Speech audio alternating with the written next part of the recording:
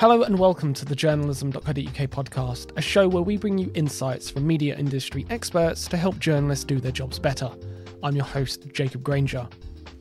News organisations ultimately seek to produce journalism which goes beyond the pages of their publication. One way they can have real-world impact, as we'll discuss today, is through purpose campaigns. Women's Health is one of the most well-known lifestyle publishers with a core mission to empower women, and it's owned by Hearst. Since 2018, Women's Health has led the way and been part of many company-wide purpose campaigns. That work sees them conduct research on the issues facing their readers, in their case, women. From there, they produce editorial content which speaks to their readers' needs, whilst also collaborating with commercial partners to work towards real-world solutions. Today, we'll be chatting to Claire Sanderson, Editor-in-Chief of Women's Health UK, about all the work that goes into making these campaigns a success, from knowing what subjects to pursue to the role of editorial in bringing campaigns to life. We're going to chat much more about all of this, so don't go anywhere.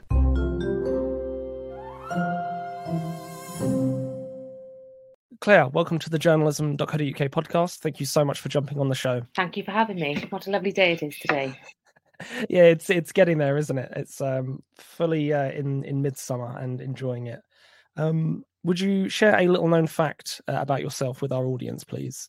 A little known fact about me is that I used to host the breakfast show at my local hospital radio, where I would go onto the maternity ward and get requests from the women who had just given birth and then recant them to Aberdare Hospital, where I would congratulate them on the arrival of their newborns and play lots of fun 80s music. Well, this was when I was about 16, 17, so it was in the 90s, but generally the 80s music is what the requests were. So there's a lot of Hall & Oates and Lionel Richie and all that type of jazz.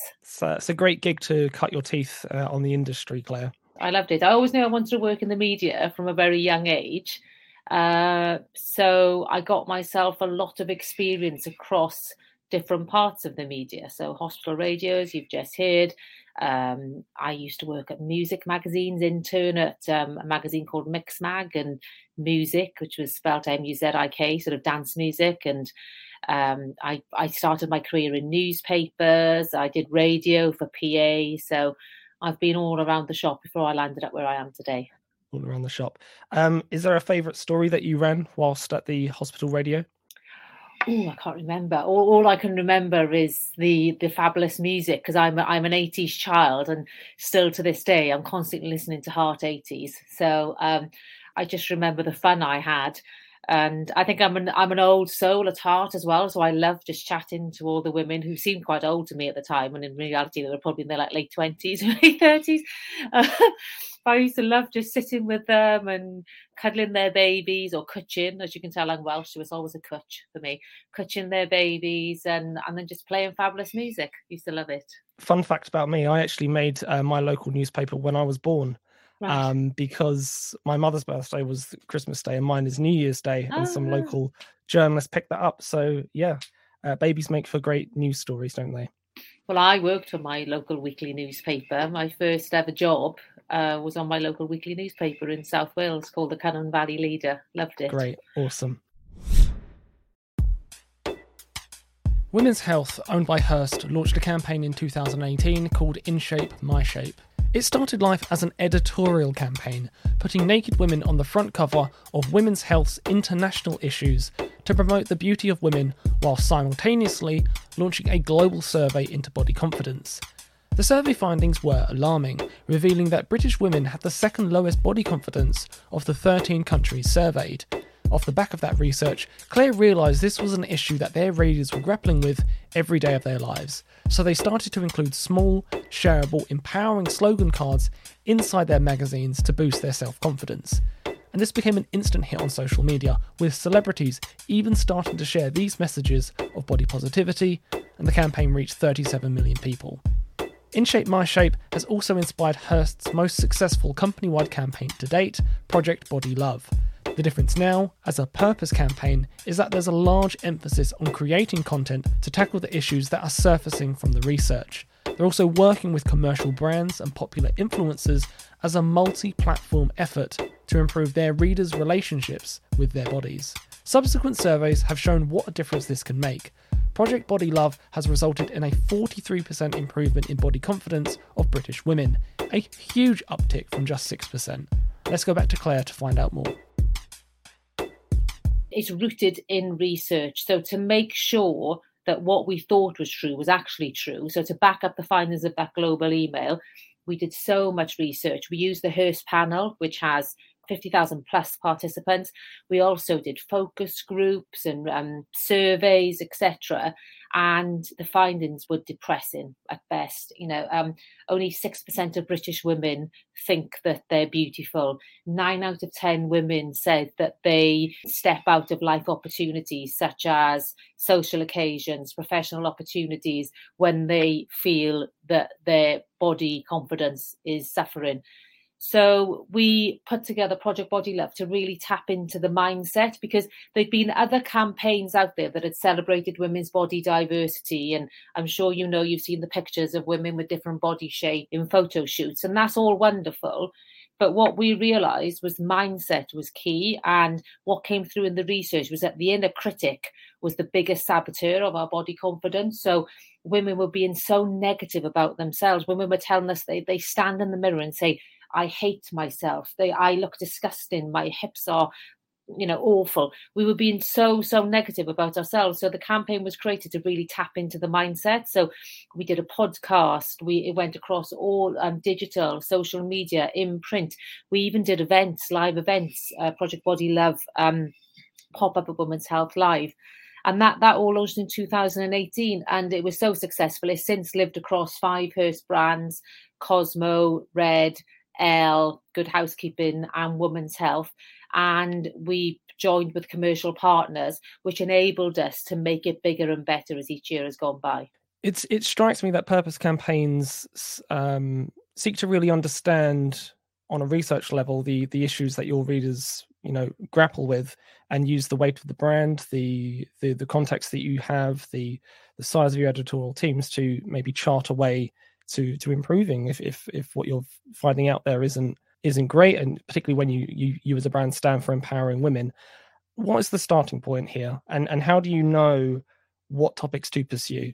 They say editors are the original influencers, because I have my finger to the pulse, and the topics start in editorial content. They start with the great ideas that are created among the Women's Health team, and we realise we're onto something, and then we back that up with research and speaking to our community. And sometimes we do quick and dirty surveys on our Instagram. We just put questions on our Instagram stories, and you'd be amazed the number of respondents we get to that. Like within hours, we get thousands of responses just from the Women's Health audience alone.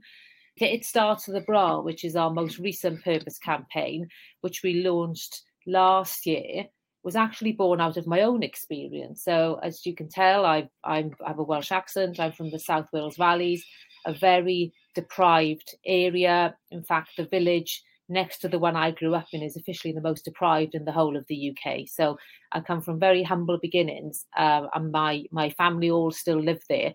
And I see with my own eyes the effect deprivation can have on well-being, and how people from these areas are so challenged in many areas of their lives. Well-being comes so far down the pecking order, but we know there's been so much research by wonderful organisations like This Girl Can that the lower life expectancy in these areas, and obesity is endemic, other life-limiting diseases. So It Starts with a Bra was originally conceived by me because I wanted to try and make a difference. And these women, it can be as simple as they don't have the right kit to work out in. And we know from Project Body Love, actually, that being concerned about the kit you're wearing and how you look was preventing people from exercising. So we took a bit of that research into It Starts with a Bra. And we teamed up with Under Armour, who came on board as a commercial partner because they had the same ambitions to make wellness more widely available. And we donated 2,000 bras to various charities across the country. So one for refugees, a women's refuge. One was a a gym in southeast London where women who from a lower socioeconomic bracket can come and work out for very little money or no money at all. And we also then created lots of content. We made videos so they could do follow-along videos at home. And it was just giving these women the confidence and also the information to start working out.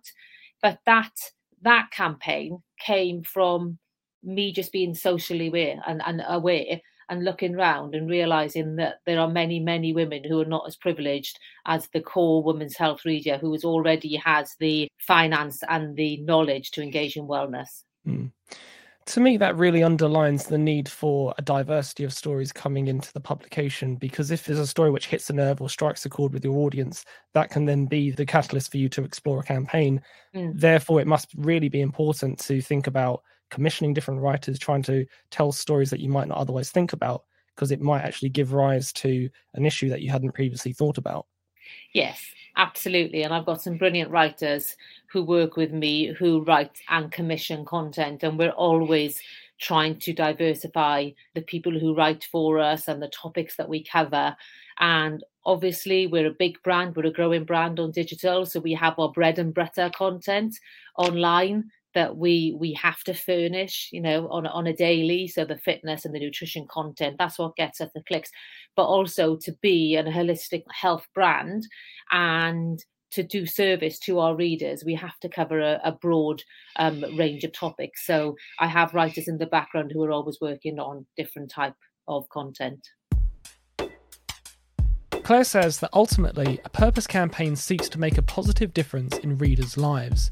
The other campaign Claire mentioned there, It Starts With a Bra, provided the necessary gym clothes for readers to start or restart their fitness journey. This also delivered considerable impact. 16% of lower income women aged 16 to 24 said that they've committed to using gyms in response to the campaign. While these are also wonderful, if not virtuous goals and outcomes to have, I'm also wondering what's in it for the news organisation itself. Claire says that the biggest benefit to come out of purpose campaigns is brand recognition. Well, I think it strengthens the brand because we are seen as a brand that is trying to do good, that is trying to make a difference. And we know that our core readers engage with this content alone. So It Starts With a Bra generated 8.6 million impressions through Women's Health and the wider Hearst UK portfolio. So we know that our readers want us to be doing good and want us to have purpose. That's an accepted in the industry at the moment, that people are more likely to engage with brands that they feel mirror their own values. And it would be far too simplistic for us just to pump out fitness and nutrition content constantly. We have to be seen as an intelligent, responsible brand that is trying to make a difference. And I think that stands to reason that it strengthens the outlook of my brand and the perception of my brand.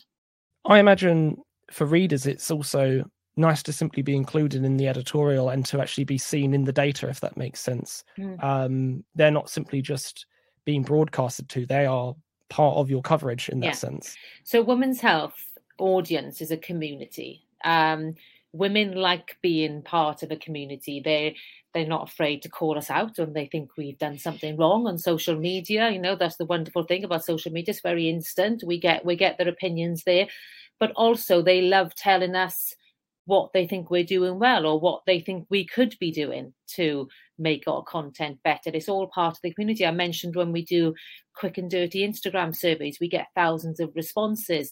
So yes, if they feel they've contributed to content in some way and they see that reflected back to them, then that increases this idea of community and women especially. We've done other research throughout the brand, and it always comes back. The community is really important to Women's Health readers. We've set up Facebook groups which overnight have almost had 12,000 members. They just want to engage with each other because they see each other as like-minded women. The Instagram one, the polls, is that in many ways a good way to see how your audience feels about a subject before diving deeper into it and investing more energy into a campaign?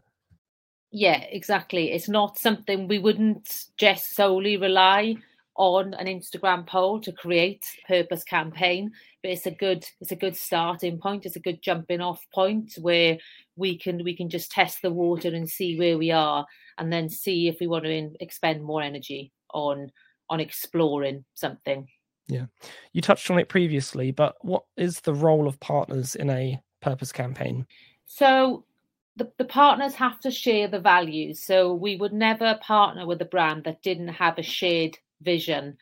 But what the partners do is they allow us to make the campaigns bigger and better. So the investment from the partners enables us to reach further. And in the Project Body Love Days, we did an activation, we've done events, and we did a podcast, and all these things, as I'm sure you know, are quite expensive to put together. So what a partner does is enables us to really bring the campaign to life and broaden the reach as well, because if they include the content on their platforms as well, then you've got a double whammy in the number of people who are engaging with it. Because they're pushing as well, aren't they? Yes. Yeah. One thing I'm really hot on is journalism which just goes beyond the page. And I love your example there of Under Armour, who actually provided the bras so that people who are reading that and feel, yes, this is a problem I'm dealing with, then have something concrete to actually take away with it and implement in their own lives. Being able to have that real world impact, is that something you normally seek in a partner as well? Yeah.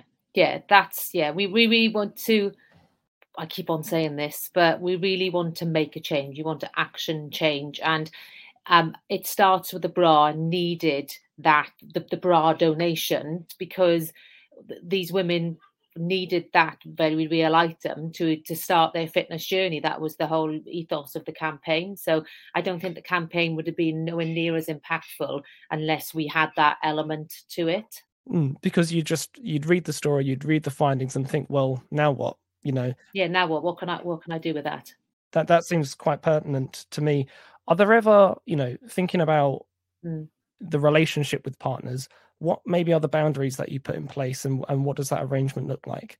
What I can say is that we would never do something that we weren't comfortable with. So if a partner was pushing for us to create some sort of content for the campaign, but we didn't feel that was right for the campaign, or undervalued what we were trying to achieve, we would simply say no. So when a partner comes on board with Hearst, they're coming on board because we're the experts in creating content, and we create, we've won so many awards for It Starts with the Bra and Project Body Love. So the boundaries are that we have the creative control of the campaign, obviously with their input, but we would never undermine editorial credibility to appease a partner.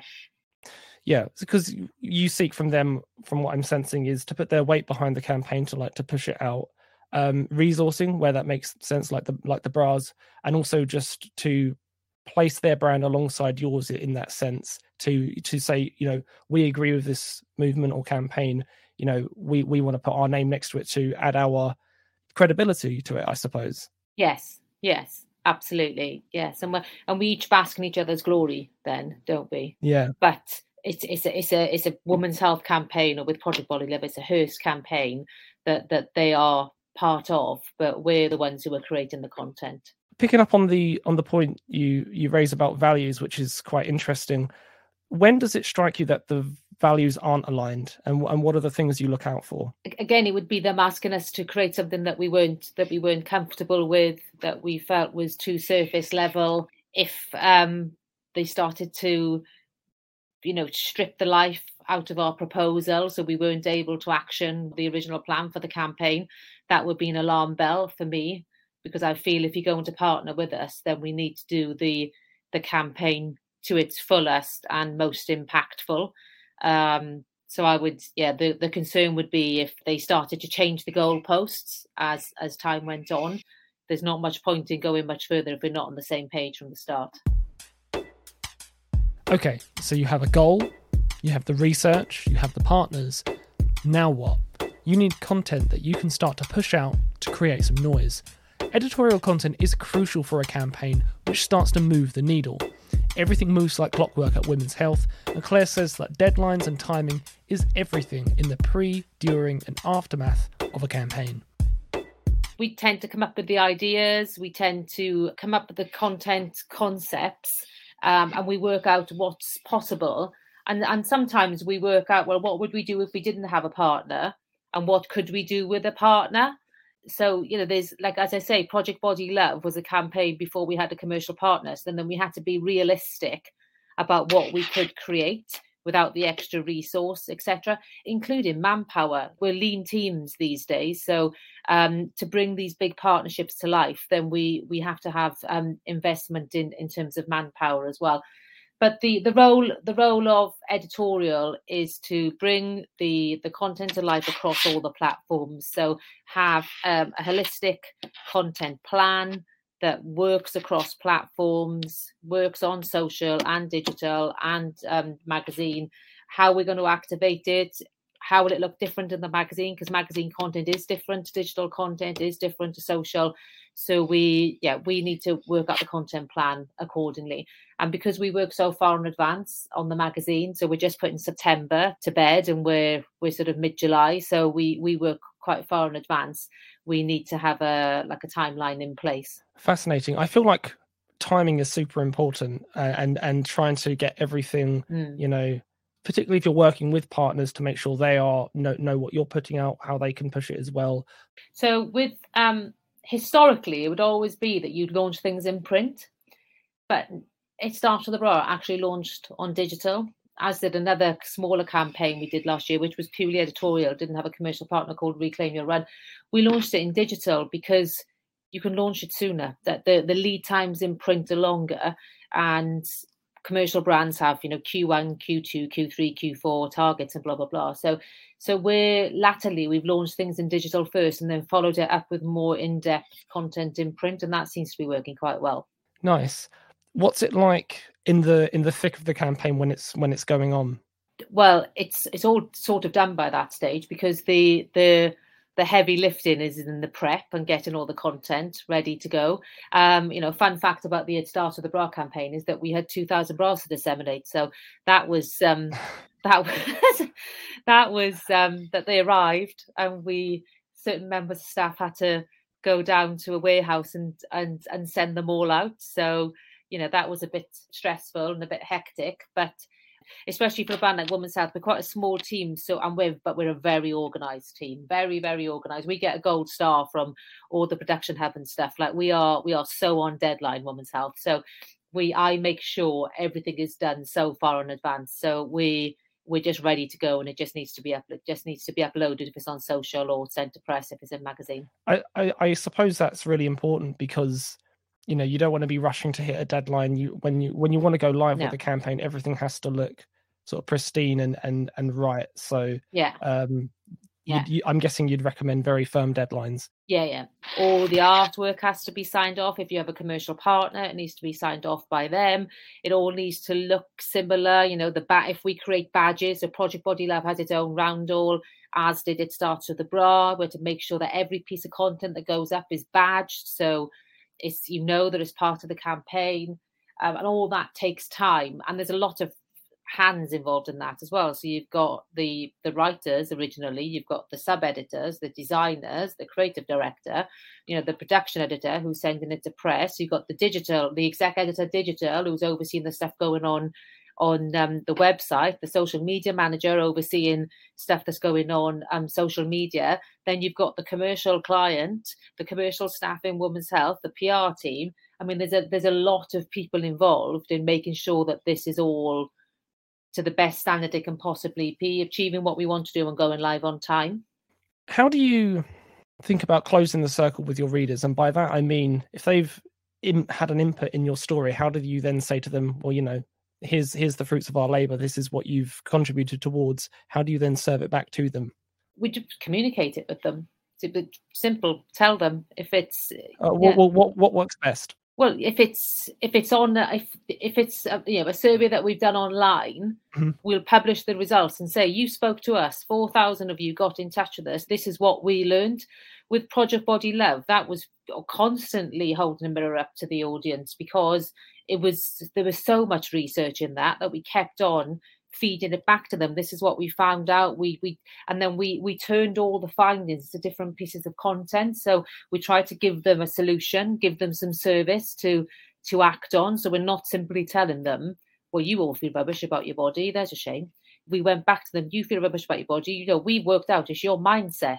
So this is what we are doing to improve your mindset. So when we realized it was their mindset was the issue, we created a body confidence course on. That's so cool. It was a podcast. It was a 28-day podcast. We worked with a University for Appearance Research in the West England, the one in Bristol. I can't remember the exact name, but we worked with them. And we had a very high-profile plus-size model called Jada Cesar narrating it. And it was short, little episodes, 2-3 minutes long, but it was an action that you needed to do that day. And it was designed that you did them in the morning when you were looking at the mirror, because that's when people are their most critical about their appearance. And the idea was that by the end of the 28 days, your body confidence was improved because you've done these mantras and these exercises, etc. So, but that was born out of what the readers told us. So when we serve that up to them, we make sure we tell them why we're serving it up to you. You told us this, so we're giving you that. That must feel like just such a huge tick on your box when you think about your core mission of empowering women. I imagine to be able to go back in that way and serve that back to them.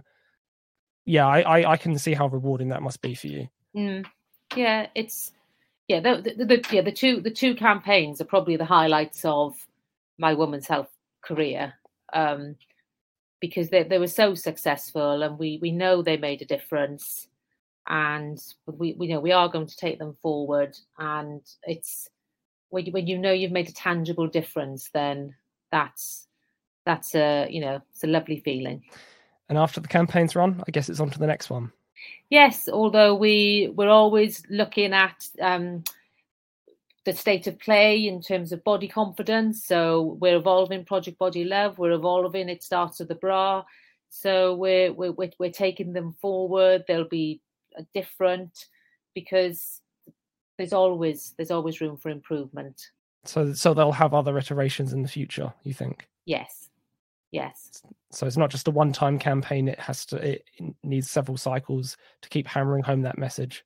Well, because Project Body Love has been active since 2018, but there's different challenges being thrown at women to do their body confidence. So the pandemic had a huge impact on women's body confidence because we're sat on Zoom all the time and being confronted with our image more than we ever have before. So then women's body confidence took a battering because of that. And we've got a cost of living crisis here. It's not even approaching, it's here. So there's definitely more work that It Starts with the Bra needs to do in that space. So there's, society evolves, life evolves, and we'll evolve with it. And can you leave our audience with a couple of best tips from what you've found with your success with campaigns, purpose campaigns? Be authentic. Sounds very obvious, but I think a lot of people, especially in publishing and the media, forget that very basic rule. Be authentic to your brand, partner with a brand that's authentic to you, and have a tangible target. And don't make it too niche. Make your objective broad but achievable, and you're more likely to get a bigger traction on it. If your intention is a bit too niche, then, or it's so niche that you're not going to encourage many brands to be interested in partnering with you, then you might struggle to get it off the ground. Broad but achievable. Love that. Yeah. Claire, yeah, thanks so much for this. Thanks for jumping on the podcast and sharing all of your insights. We'll definitely keep an eye out for more of your purpose campaigns in the future. Thank you so much for having me. Loads and loads of practical tips and important messages there. My main takeaway is to start broad and go directly to your readers to get inspiration on which specific core mission to focus on. You can do quick polls to get an early impression of topics your audience cares about as the basis for deeper and further research. Find brands which share your values and will put their weight behind your content without interfering too much, but crucially are willing to put their money or their products where their mouths are. What are your thoughts? Is your team doing anything similar or slightly different? I'd love to hear from you. You can DM or tweet me at JPG Journalism or the wider team at journalism.co.uk at Journalism News. If you'd like to feature on the show, or you've got a topic or story you want us to cover on the podcast, please do get in touch. I'm on jacob@journalism.co.uk. And finally, if you like what you heard today, you can check out more of our episodes on SoundCloud, Spotify and Apple Podcasts by searching and subscribing to the journalism.co.uk podcast. That way, you won't miss our next exciting episode where we speak to Vicky Gale and Rachel Hamada from the Bureau Local about its community journalism listening project, Local Week. It's going to be a super interesting one that you won't want to miss. But that's all we have time for this week. I've been your host, Jacob Granger. Thanks so much for listening. Until next time.